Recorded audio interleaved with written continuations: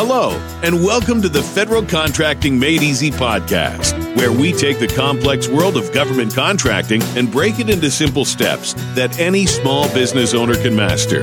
Now, let me introduce your host, Nancy Byerly. Hello, and welcome to Federal Contracting Made Easy, where it's our goal to take the complex world of government contracting and break it into simple steps that anyone can master. Today, we're on episode number 91, and we're going to be discussing no more mistakes when submitting your government proposal. But before we get started, let's take a moment and roll that intro, shall we?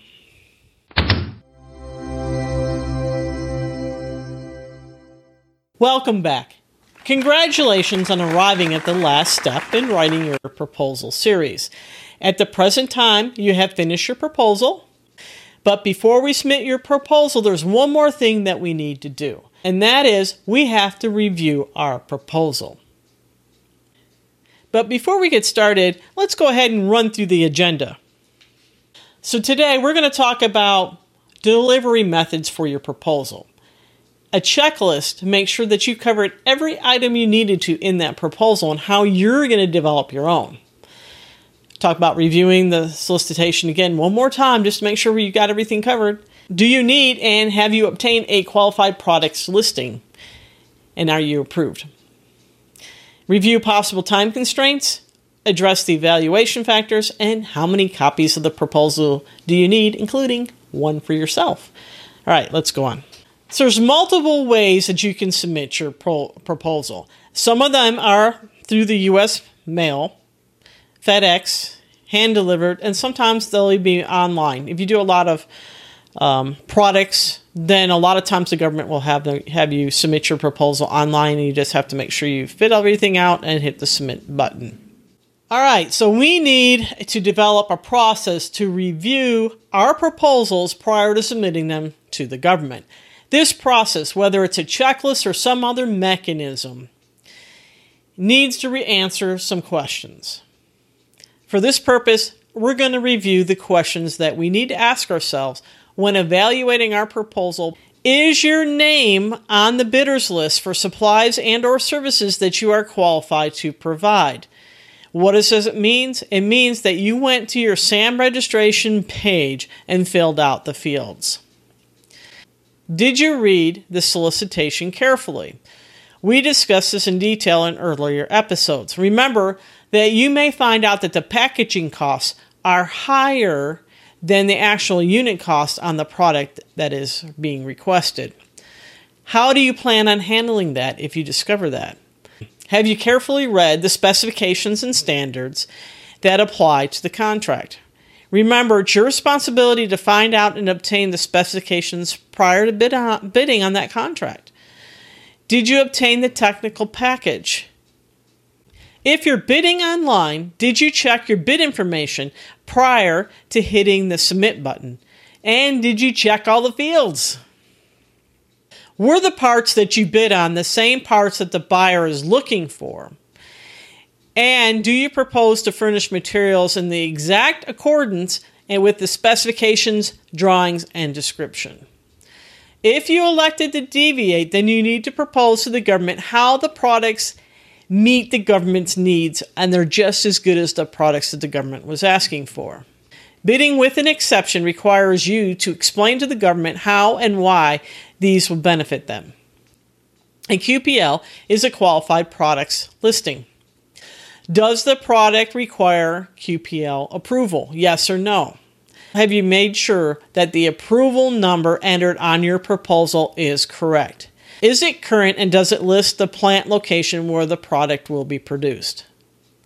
Did you review all the packaging and marketing requirements? This may be different or not required in the commercial sector. However, you need to meet the government's requirements. Remember, packaging costs may exceed the unit production cost. Did you take that into consideration? Did you check and verify the unit cost for the contract? Did you verify that they match? You don't want to lose money because of a simple math error, so double check your equations. Does your bid delivery, is it in exact accordance with the delivery requirements specified in the solicitation? All right, you need to make sure that it does meet those requirements. Or does the government have any time constraints in their solicitation?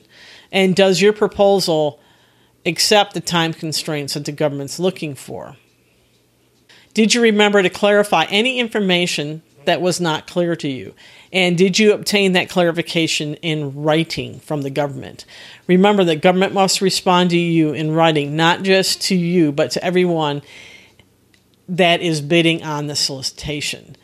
Did you properly complete your representations, certifications, and acknowledgements portions of the proposal? You need to make sure that you did that.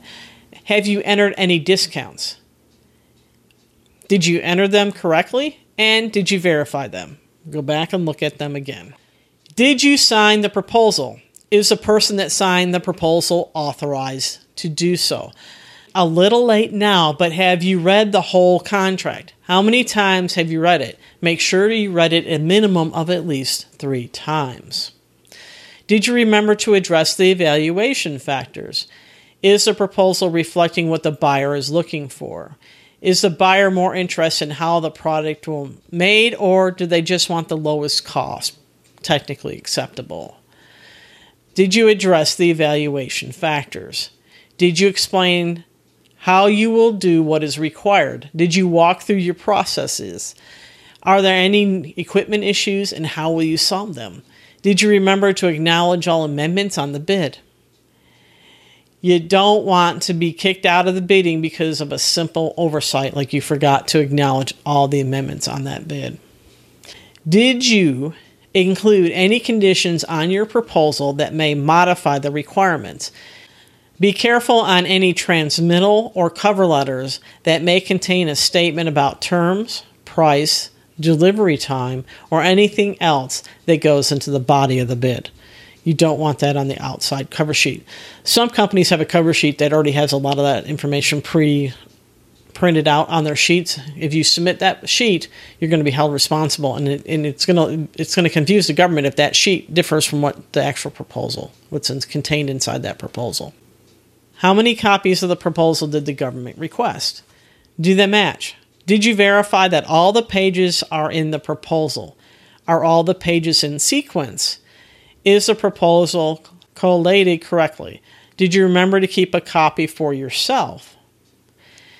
If you're sending your proposal by U.S. mail, did you make sure you have enough postage on the package? When submitting a sealed bid, did you place the sealed bid label on the envelope and not on the proposal? Have you given yourself enough time to mail or overnight the bid to the buying office? UPS and FedEx are not U.S. mail, and if they are received late, they will not be considered for your solicitation. Remember, anything other than United States Postal Service will not qualify for late consideration. Look at the proposal delivery methods and select the one that's most acceptable to you and that you're willing to do.